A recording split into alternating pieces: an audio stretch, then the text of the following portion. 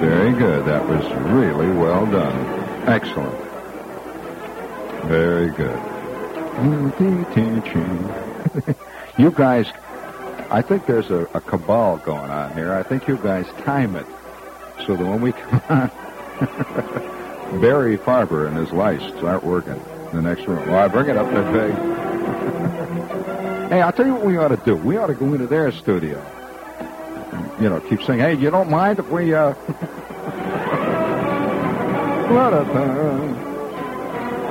Each man is a... No, I forgot what he is. I'm sorry. Oh, yeah, I know what it is. Each man is a prisoner of his own psyche. Hey, listen, tonight I think we ought to salute briefly before we get started here tonight the genuine theater of our time, which I firmly believe is the television commercial. I think this is the genuine theater of our time. Hey, you know what I'd like to see? I'd like to see a Walter Kerr of the television commercial world. A daily television critic who, has a column. He says, the work of the short, bald actor in the new Alka-Seltzer spot is deserving of a particular... But one of the great TV commercials of our time, I believe this completely, is this. Oh, I love it when it comes out. Have you seen the one where all these guys are sitting in the slam? There's about 5,000 of them, see? And it's a prison mess hall. And you see all these guys with their tin cups. And it's beautifully acted. Have you seen that one? Beautifully acted where you see this guy, this tough-looking thug, see, he's sitting there and he's got this tin cup and he's got a plate of what looks like corned beef hash or something. He takes a bite of it and you see this face flicker with distaste. And his friend across the aisle from old Greasy Thumb Goosick is sitting there and he takes a taste of this hash and there's another look on his face. Then they start banging the cups one by one. Boom, boom, boom, boom. Bromo Seltzer, Bromo Seltzer. Or is it Alka-Seltzer? How's that for killing it? Bromo Seltzer. And they start banging these things, And I watch this thing. You get caught up in it. And you can see how a tremendous demonstration can get started just by one guy flicking an eyelash. And somebody picking it up. And it's like a giant chain reaction. Do you have a feeling that you're part of an enormous human nuclear reactive pile? And any minute now, it's all going to explode. I mean, no, I have a strong sense of feeling that very, very strongly based on that I think most of us walk through our lives just walking along, see. We just walk along through our lives whistling and digging and scratching and figuring that our lives are somehow not connected with the lives of the people we see around us. They're living the official lives. You ever gotten on buses and felt that the people that are on the bus really belong there? And you kind of are just there briefly. The sense of going to a cocktail party and there are real cocktail party goers and you're just sort of faking it. This is a problem with life. Oh, yeah. And I, for example, I got a letter from a guy here today. He says, Shepard, he says, what is this? I mean, this is an important problem here. Shepard, He says people in the mail and the newspapers everywhere, they're complaining about, quote, getting obscene and pornographic literature in the mail. How come I never get any of that stuff? And he's angry. Now, do you, or are these things created? I know a guy who for over 8 years is trying to be a hippie. And he goes down and sits on doorsteps on 8th Street in the village. He's got his hair growing down to his clavicle and sits down there and in moments of rare clarity will admit that he isn't a hippie at all. It's the other ones walking by that are hippies. He's just a guy from Fordham Road who one day will be blessed. One day they'll reach out. Oh, it's like, that a friend of mine was an editor of TV Guide one time. Now, everybody is worried about being alone in our day. In fact, they really are.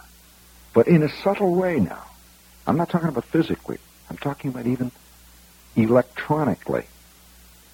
And this guy was one of the editors of TV Guide. He said that every week when they would put out in TV Guide, they have a little box, where it shows the ratings of the television shows.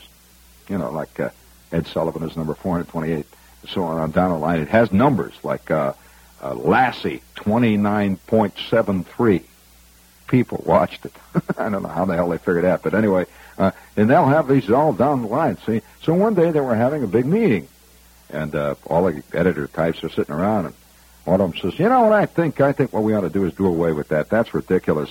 After all, the only people who are interested in the ratings, these numbers here, are the guys that are in the business. What does a guy care who's watching a show? He's watching a show, you know." So they did away with it. And the first week, they did not have that box in there. They got more mail than any other single thing they had ever done since telling the real story of why Julius LaRosa was fired.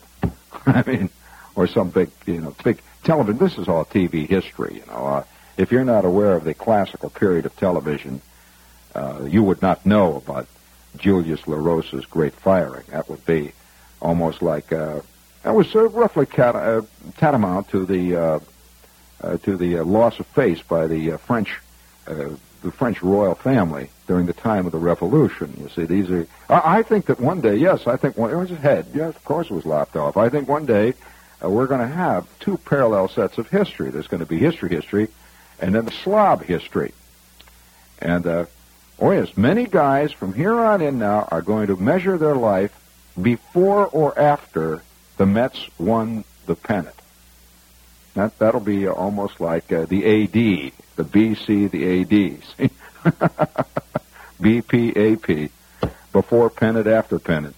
And it'll be a new era, you see. People tend to measure eras by events. In other words, people will tell you that the whole era began when Pearl Harbor was bombed. Oh, I don't know. Not so sure of that. They'll say a new era began when the atom bomb dropped on Hiroshima. And remember when the guys walked on the moon? And they were always saying, this is going to be a new era now. We have entered a new part of history, a whole new ball game. Did anything change with you, friend? How does it feel to be part of the new ball game? Pretty good. I mean, you feel a hell of a lot different than you did last spring before they walked on the moon, of course, yes, I'm sure. It's just like some guy walking around in Genoa. So he's walking around in Genoa. The year is 1492, and he's knee-deep in garbage, which, by the way, was a problem in Genoa in 1492, as it is in 1969, as it undoubtedly will be in 1979. So things don't change much in Genoa. So he's walking around, he's knee-deep in crud and apple cores and old potato peelings and stuff, and he's wearing his buskin, and he's walking around, and suddenly his friend, Pietro, turns to him, and he says to him, Luigi, and to Pietro, he's much more of a hip type, see. Pietro says, Luigi, do you feel any different today? And with that, Luigi says, what those feet are different? What is only a Tuesday? He says, no, it's a new era. He says, new era. Yes, we are. He said, now a new world. Columbus has landed in America. Pregnant pause. And Luigi, of course, being a typical walking around slob, refuses to see the profundity of what has occurred. He says, so what? The taxes are still a bad. Now, there you got the two people. You've got the earthbound and the cosmic. And I think the ultimate battle in man's affairs will be between those two people. Now you hear, oh yes, between the earthbound and the cosmic, not the hip and the square, the earthbound and the cosmic. Now, this is an important difference because, for example, when they walked on the moon, I heard 50 commentators who came on the air the next day and said, here we are, we're spending billions. Man has just walked on the moon, and yet, have you taken a look at the potholes in Fordham Road? Why can't we do something about the potholes? Man can walk on the moon, but at the same time, he can't find a decent place to park in Manhattan. Now that's the earthbound. No matter what happens, he keeps thinking about getting a parking place or getting the potholes on Fordham Road fixed up. Now, on the other hand, the cosmic never think of that. The cosmic is the entirely different scale. So he is always saying, but man must strive ever onward. He must reach for the stars. He must go beyond the galaxies. He must reach out and out and out. He must, and all the while he's knee-deep in apple cores and crud. So between the two, there's a constant battle, a constant uproar. And nobody ever really wins. Nobody does. Because in the end, we do both. Grudgingly. Grudgingly, the cosmic will be forced to fill up the potholes on Fordham Road, and grudgingly, the earthbound will be forced to ante up so that the cosmic can go to the outer rings of Saturn. And so, ultimately, we want... Of course, the problem between theory and reality has always bugged people, even in their own lives. Theory is one thing, reality is another. Oh, yes. I wonder how many people travel in theory. They read about Sweden, for example. And they think of Sweden. They see a big, full double-page spread that says, the fantastic chicks of Sweden. And you see these pictures of all these girls outlined against the sunset, and it says the Swedish girls, blah, blah, blah, Sweden, exciting, blah, blah. And they get to Sweden, and they find out that it's just like any other place. There are subways going around. There are girls that slap them in the mouth. There are girls that don't look at them. It's just like any other place. So you prefer the abstract. Many people prefer abstract people. Occasionally, many people prefer abstract people to countries. In other words, it's much better to read about love than to be involved in it. So the problems. I remember as a kid. Boy, I'll tell you, I had when you get down to actually doing something, that as opposed to not doing something, to reading about it, you see the great schism between the spoken, the written abstraction, and the reality. I remember on a Saturday night, many eons ago, I received the great baptism of fire in the reality world. The genuine, please, if you will, please. That's it. That's it. We are about now tonight to salute all of you who feel that somewhere along the line your life got loused up. Somewhere along the line you made a cosmic misstep. Have you ever looked deep into yourself and wondered, why the hell do I work here in the cleaning plant? I mean, why me? Or how did I wind up here at the dairy? Why me? With all the things to do in the world, how come this? I mean, when Richard Burton went on to become Richard Burton, and I went on to become the third guy in line for the next job to open up with the Metropolitan Life Insurance Company. How come? Why me? What happened to me? Very good. Now, that's excellent. Now, you reset that, Al. That's very, very good. Very good. Yeah. By the way, are you noticing how many commercials today are based on prison life?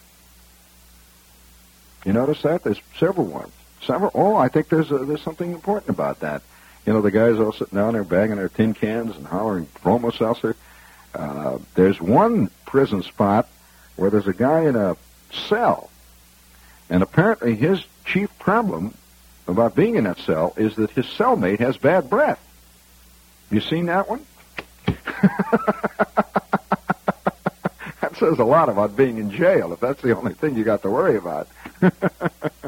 I mean, you know, but I think these little dramas do say a great deal more than they intend to say. But did you ever spend any time in jail, friends?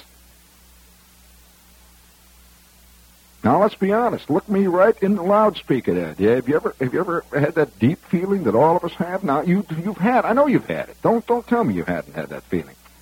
That feeling when you see a cop standing there. You walk past him, and a little thing way down deep inside your gut says, "I'm absolutely clean. I didn't do anything wrong. I am innocent." Do you have that feeling of being innocent? How many times do you have the feeling when you pick up a paper saying it says, "Axe murderer, slays 7 in Hackensack," and you read it, you look down, it says, "Saturday night, an axe murderer," and you say, "Oh, I got an alibi. I wasn't there. I wasn't in Hackensack Saturday night. They could catch me all they want. I can prove that I was in Darien Saturday night." And there's that vague feeling of not being the one that was guilty. Now, why do you feel this? Why do you? I mean, is it because you could conceivably be? Do you ever think of it that way?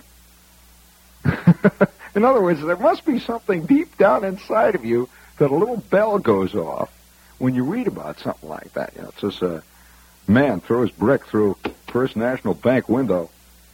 Say, "Oh boy, I'm glad they caught him. They can't blame that on me." You know? But why do we feel this? Well, there's a lot of reasons why. I remember one time. I'm going to tell you a little story about that moment of guilt, that terrible feeling of guilt. Have you ever had something happen to you that's right out of Kafka? How many of you have ever read Kafka? Well, Kafka deals with that sneaking sense, that constant sense of imminent doom that most of us have, and that, by the way, the European recognizes, and the American seems to think it's due to, quote, the American way of life or the system. Americans are very interesting people that way. We don't recognize today a thing called human nature.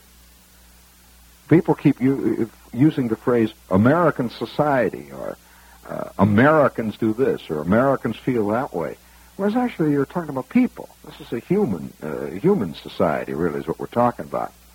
But the sense of imminent, almost descending doom, the sense that something is slowly creeping up on you in the dark, is not due to alienation, or it's not due to anything other than the fact that we're alive. And something is always creeping up on everything that's alive. I mean, have you ever noticed a gerbil looking out of his cage? I mean, what does the gerbil think of the world out there? Does he think of you as trying to get in the cage? That's right. I doubt whether he thinks of the cage as holding him in. I think he thinks of it as keeping you out. And he looks out, he peers out. Have you ever wondered what a dachshund thinks? Walking down the street, looking around at all these feet, and all these fire plugs, and all these tires going by him. Well, what does man think? Well, I tell you, one night on a Saturday night, I don't know how quite to bring this story to the waiting populace. By the way, Saturday night is a bad night for problems. A cop can tell you what night of the week it is by just the way the phones are ringing. He does not have to even have a calendar. Because Saturday night is the night when people throw things, they cut things, they get bugged. Well, there's a lot of reasons for it. The feeling of disappointment that it is Saturday night. But nevertheless, one night, I'm 16, 17, something like that. And I had just gotten my first used car. Now, all of you remember that feeling. Al, do you remember the first car you ever had? What kind was it? A what? Chevy. Was it a 2-door? 4-door? 2-door. Can you remember how it looked? What color was it? Black? Well, I'll tell you what my first car was. My first car was a V8. And it must have had 28 owners before I got it. But it looked groovy. I mean, it was really great. I bought this car from an ad. And me and Schwartz and a couple of other guys went down to look at it.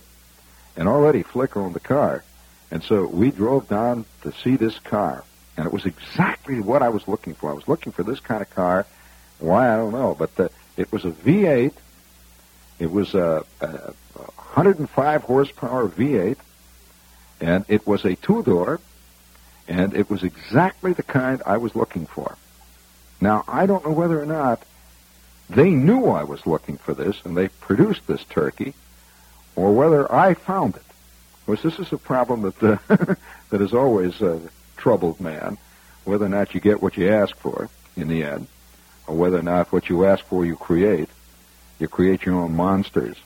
So I'm creeping along through this used car lot on Stony Island, trying to pretend I'm very cool. See, I'm very cool. Looking at these cars. I don't want to let this guy know that this is the one I'm really digging. So I keep walking up and down the rows of cars, all these Plymouths and Chevys. All the while I got my eye on this Ford, see. And Schwartz is over there looking at the Ford. He's pretending like he doesn't care either, We're walking around digging these cars. And always drifting back to take a look at them, drifting back, circling around this car. I will never forget missing an opportunity which still bothers me. One Saturday in this used car lot, and this is a true story, and when I think of it, it makes me sick. Flick and myself and Schwartz were looking at used cars, and we were thinking of buying one altogether. We were going to put our dough together and buy a car. And here on the lot was a Rolls-Royce limousine. I mean the big kind, the kind with the open front where the chauffeur sits in the front, and there's a little, like a compartment in the back, some kind of a crazy thing, and he's got a little leatherette top that goes over the top where if it's raining, because the chauffeur, in a really elegant car, the chauffeur is sort of like, he has no human rights. I mean, not the chauffeur.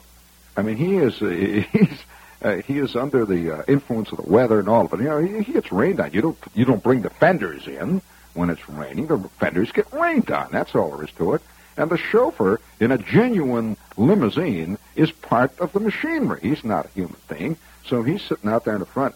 And it was a great-looking car. It was a tremendous car. It was a dark, beautiful forest green.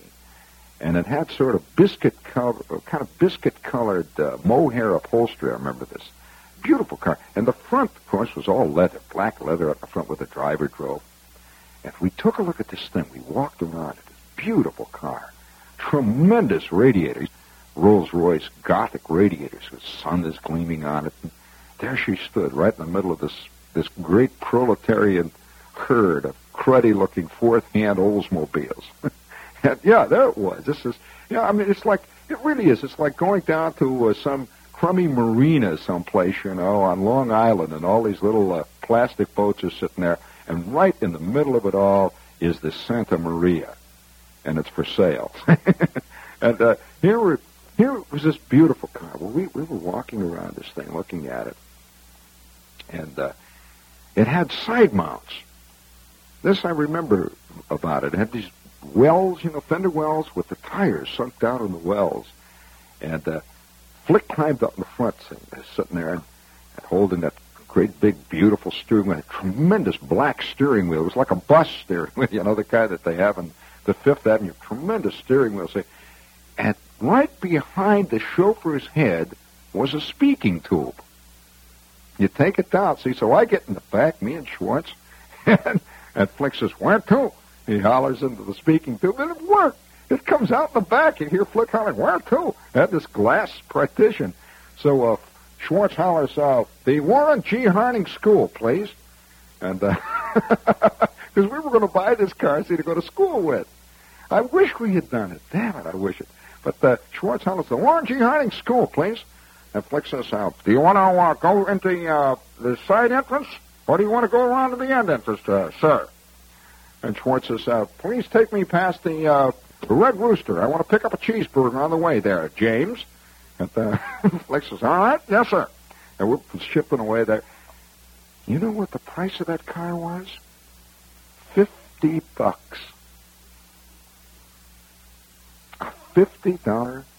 Now, I can't explain it. There it was. It was a $50 Rolls Royce. Now, why was it a $50 Rolls Royce? Well, because everything is judged and everything has a price according to the demand for it. Now, that Rolls Royce, had it been in New York, would probably have been, I don't know, how many thousands.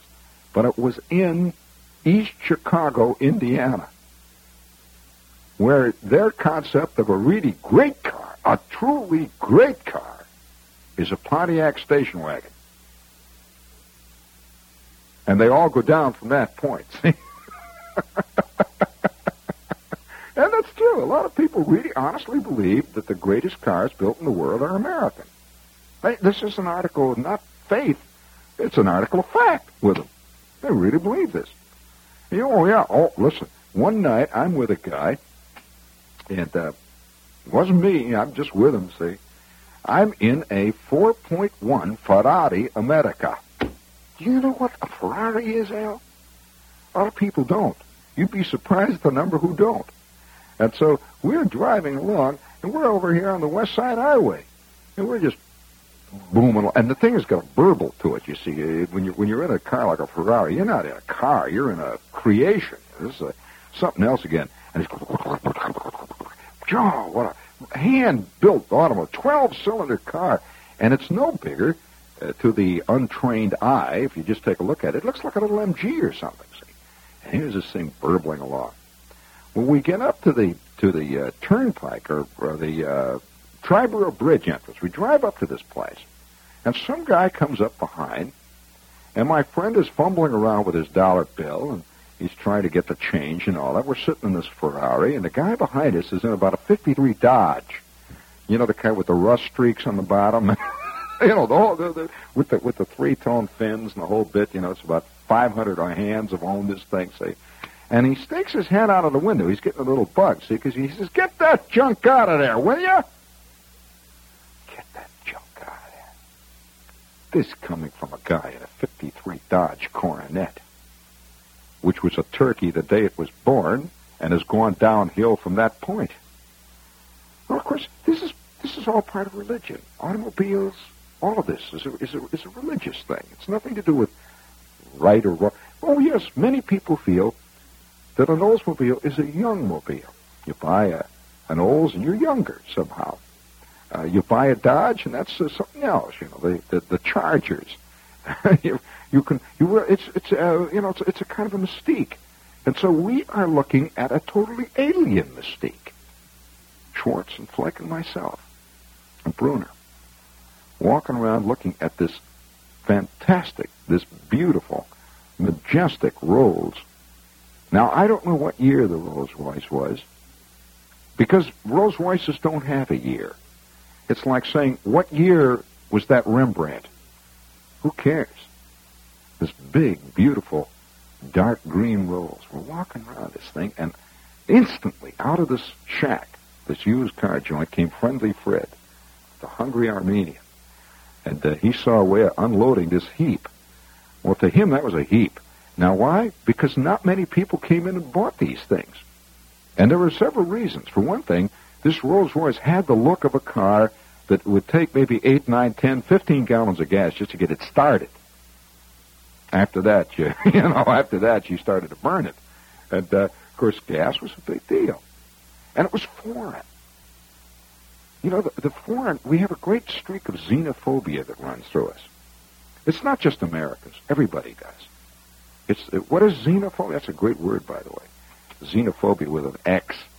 And how many of you know what xenophobia is based on? I mean, the word xenophobia. Do you know who Xenophon was? But nevertheless, the fear of something basically foreign. You could smell the leather.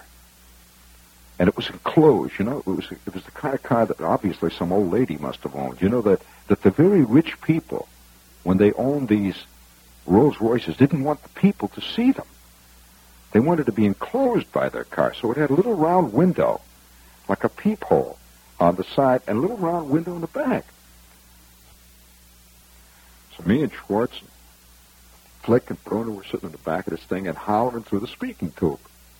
And up comes Hungry Fred, the Armenian. He said, well, how does it look, boys? And Flick says, great. How much is it?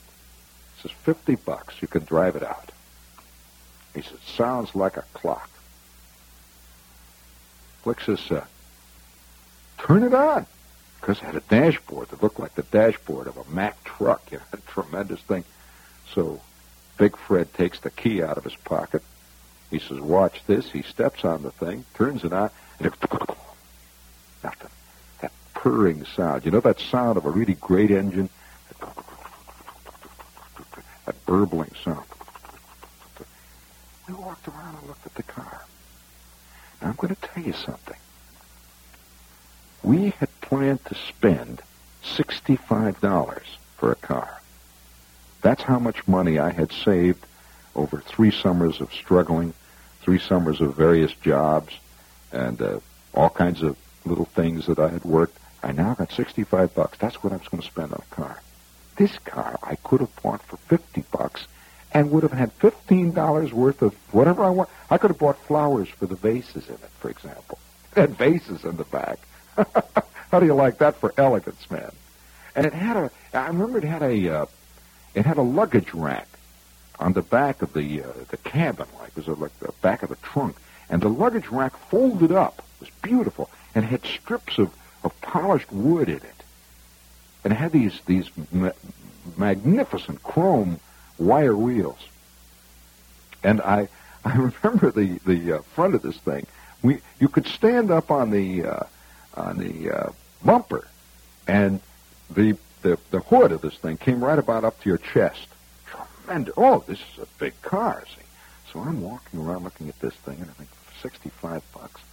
And Flick walks over to me, he says, oh, man, he says, he wants $50 for this heap. And I said, well, gee, you know, it's pretty big, Flick. He said, yeah, but look at the thing. Look how old it is. See, that's another thing. A lot of people have an idea that a classical car is an old car. Many people have an idea that since, you know, it has this big, long hood that has a knife-edge styling, that's old. That somehow that's related. And if there's one thing that an American is afraid of, is anything old. It's old, it's bad news. I mean, it's old, bad. People, if they're old, bad. Get rid of them. Bad, bad, bad. I mean, that's why the word new is a magic word in all of our commercials.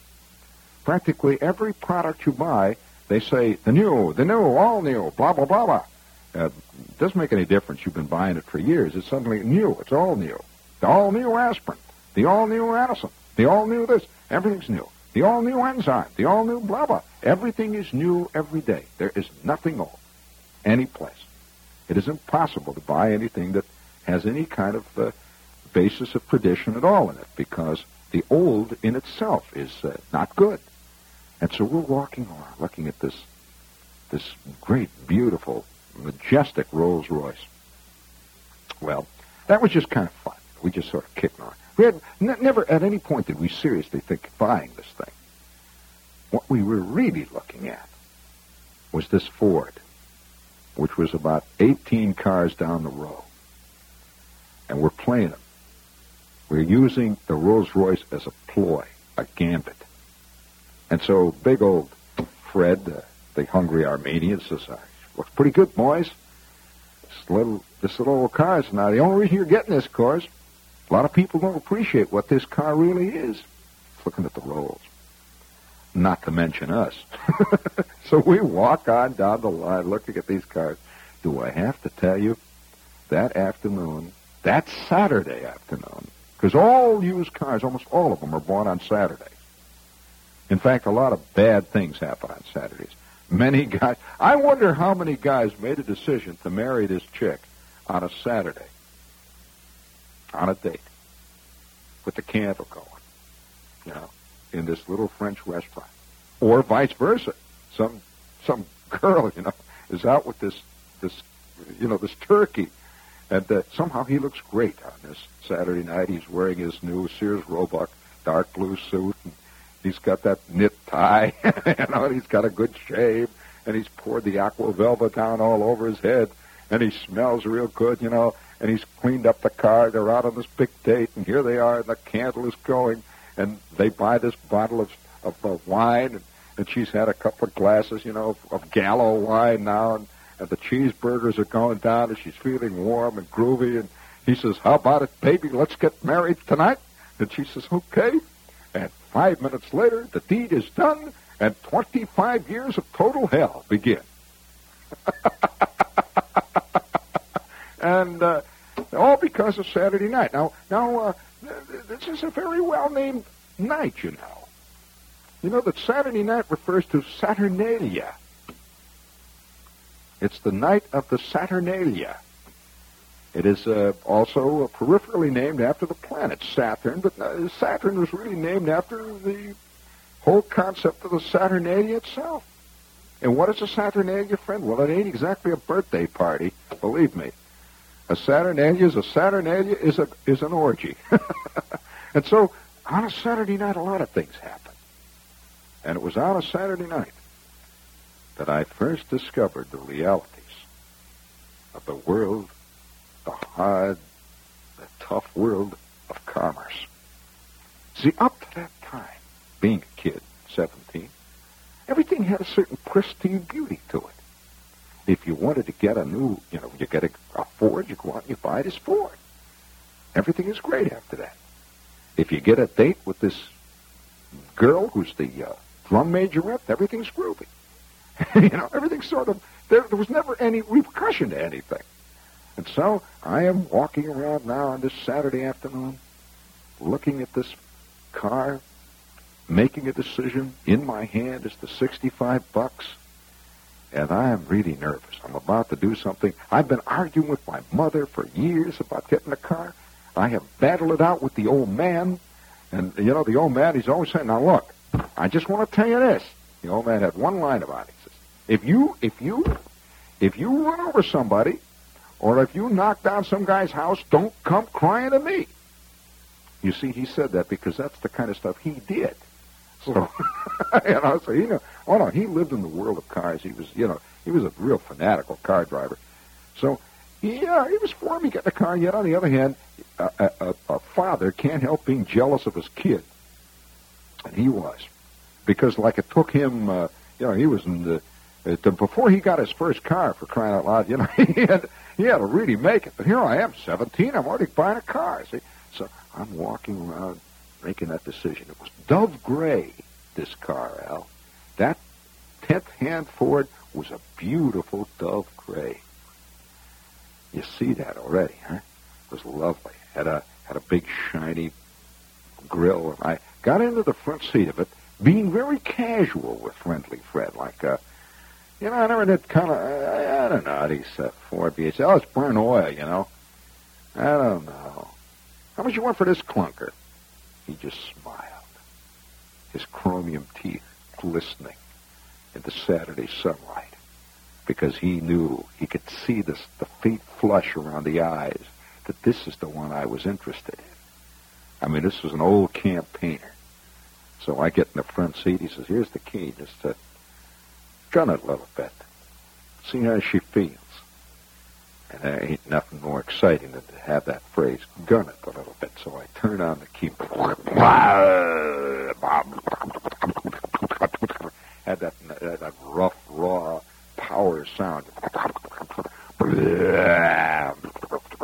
I gun it a couple times. after all, I've studied under my old man, who he bought used cars, for all his life, so I know what to do. I get out of the car and say, no, it doesn't sound. Let me take a look under the hood. That's what all used car buyers do. And that's one of the great fallacies, that by looking under the hood, you can tell if something's wrong. Nobody has ever seen, friends, a cracked piston by looking under the hood.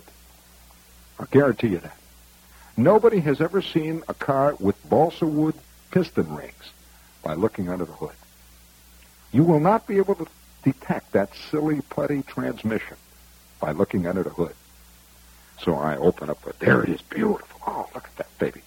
Oh, you can see the air cleaner, and he's got the motor running, it was rocking, how it rocks in the mounts.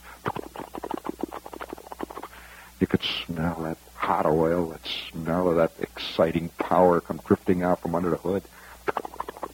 I see the battery glisten. Everything was polished under the hood. Be careful. If you run into a used car where everything is polished under the hood, that means they're selling you a big fat lemon, man. It's all beautiful. See, everything's clean. So I drift down the line, pretending I'm looking at a Plymouth, I'm looking at a Chevy. Finally, casually, I say to Friendly, hey, Fred, how about that Ford down there, that gray Ford? How much you asking for that Ford? He looks at me with these two beady eyes. Oh, listen, you can't touch that one. I should have told you, my brother's buying that one. I've been saving that for the brother. He's been looking for one for years. Beautiful. It's in mint condition. I don't think I want to sell it. Oh, my God, I hit that like a smallmouth bass hitting a plug. I mean, little did I realize that, this is one of the oldest ploys in the world, but after all, I'm 17. It's a new ploy to me. I said, oh, your brother. Oh. Then there was no other car in the lot. Drift down to the end of the line. I come back and says, how about it, Fred? What about the Ford? I mean, come on. What about the Ford? He's got me going. He says, well, no less than $150. That'll be a yard and a half. $50. Whew. So I'll give you 75. Oh, gee, 75. Yeah, you're bird. Oh, $75. 75. Listen, my brother he wants to give me $200. My brother for this car. Get out of here. 25 minutes later, and an infinite amount of haggling later, less $85, $20 on the tick, I drove out in my first automobile. Flick and Schwartz in the back, Bruner's sitting in the front with me. I am driving my first car. What a feeling. I mean, there's no feeling like it. Is there? None. Your first automobile. I've got my license, I've got a license driver, and I have this bill of sale in my hand. It's my car. And it's got a radio in it. I turn the radio on, and I can hear this music coming out of the dashboard. You could smell the upholstery. Oh, groovy. Shiny. That thing shined. It was so shiny. In this used car lot, they had these yellow light bulbs. You remember how they always do that in the used car lot? Yellow light bulbs. And they have a special kind of stuff. I don't know what it is. They spray on the cars that reacts to yellow light bulbs. These things, I'm telling you, it shone like the Kohinoor diamond. It was unbelievable. Well, I take this car and I drive it down Stony Island. And there's cars all around me, and I'm driving along, that's very, very careful. Now, watch out there. There's a guy coming up on the side there, and I'm driving. Well, I went about 4 blocks, and I began to suspect something. At first, you don't want to believe this. It constantly was pulling to the left. It's going a little bit to the left, see? And I kept feeling to the left. I must have a little air in the front there, in the left front tire. I better stop and get some air. So I pulled into this Shell station, see? And I go around with the tire gauge. I'm checking all the time. Oh, yeah, it's about 1.5 pounds low. Here, I could see that, of course. put a little more air in the left front tire. I drive out back into the street again. Now it's pulling 3 times harder to the left. Keeps going like that. Well, we go about maybe 8 or 9 blocks, and we come to a crosstown street. Friends, I don't know how many of you have had educations pounded into your head at a crosstown street. The crosstown street itself is at cross purposes to your course in life, right? I came driving along. Here's a crosstown street that had streetcar tracks on it. Just going right across, see? So I'm driving along real good, and I come to the streetcar tracks. I hit the streetcar, and everything is wiggling. And all of a sudden, the whole front end is going. Oh, this baby is shimmying so bad, my shoulders are out of joint.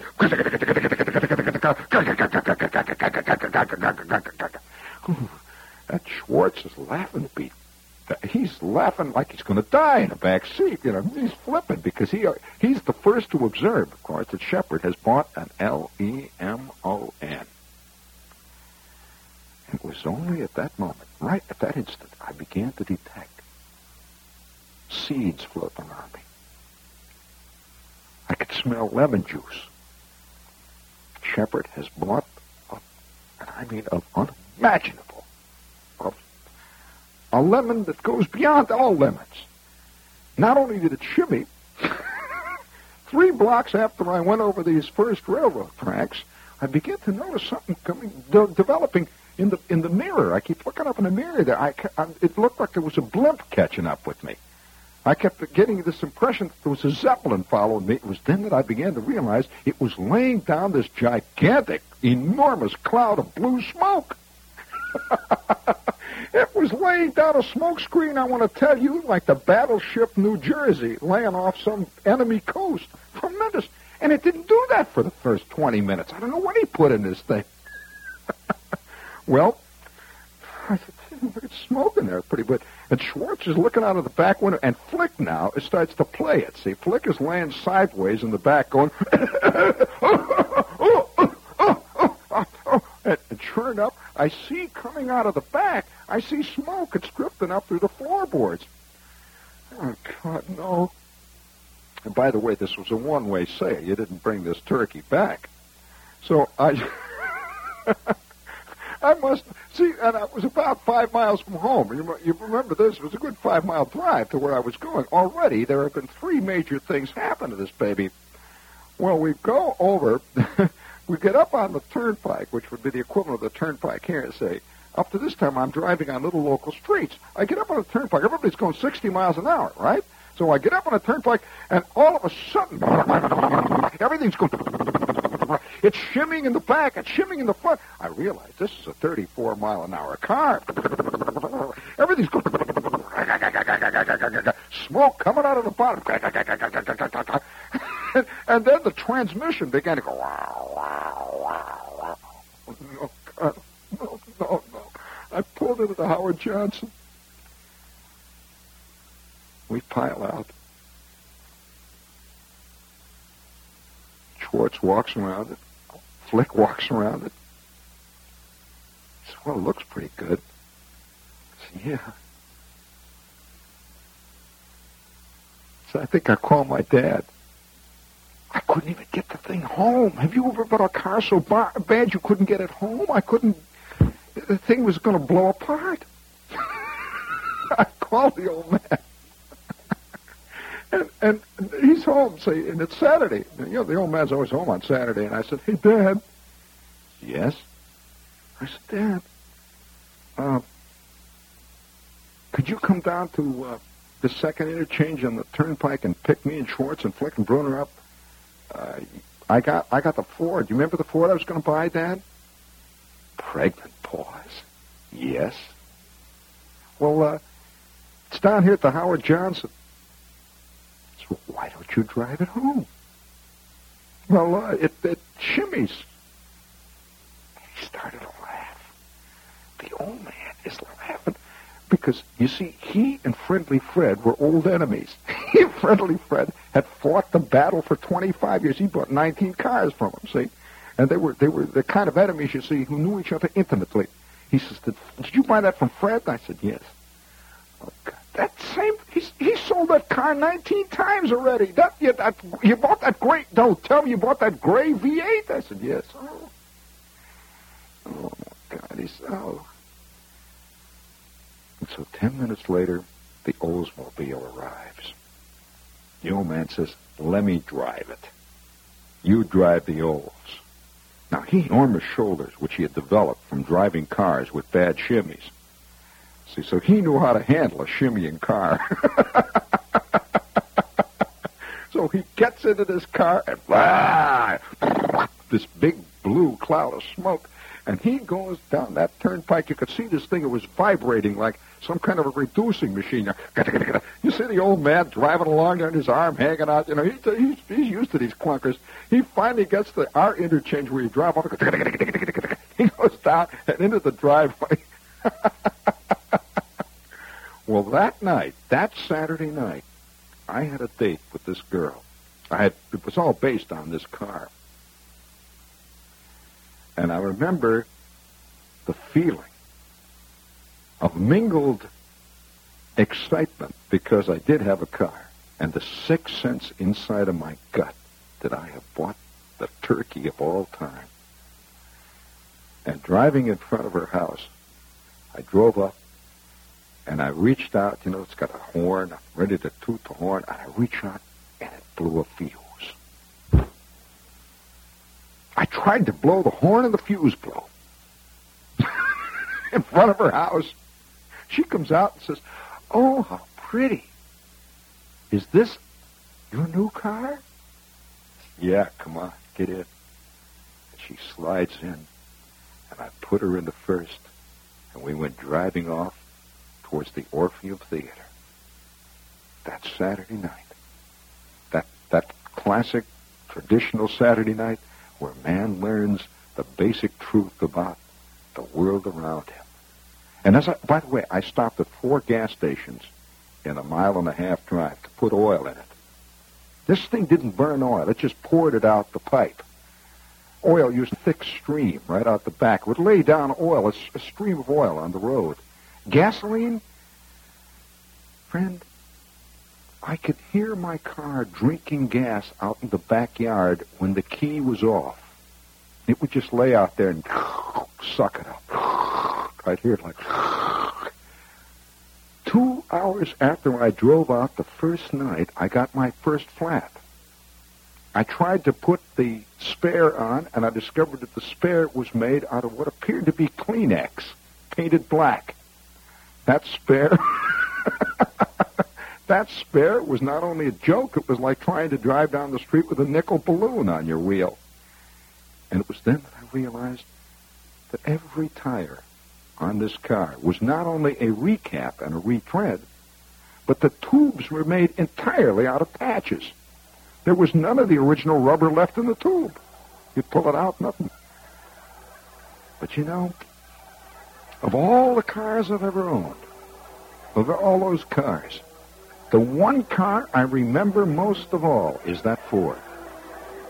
I drove that Ford for 1 solid year. I rebuilt it entirely.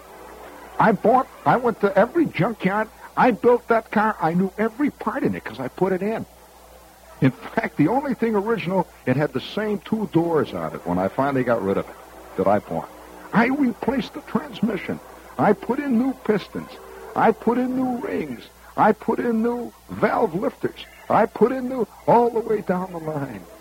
And when I finally got rid of that car, well, it wasn't burning more than a gallon and a half of oil for every 10 miles, something like that, which was an improvement, a big improvement. In fact, my car, when I originally bought it, it was more of a diesel than anything else. But I remember that car like I've remembered no other car I've ever owned. Maybe because it was evil. And by the way, the car hated me. Never liked me. We'd drive down the road. I could hear that transmission. It always made a sort of humming, singing sound, even after I changed the gears. Damn it. It would make a strange muttering damn it sound. It was always muttering and swearing. It was a car that hated being a car. Probably more than that, it hated being a Ford in the world of Rolls Royces. It just muttered and groaned its way through life and laid down that purple haze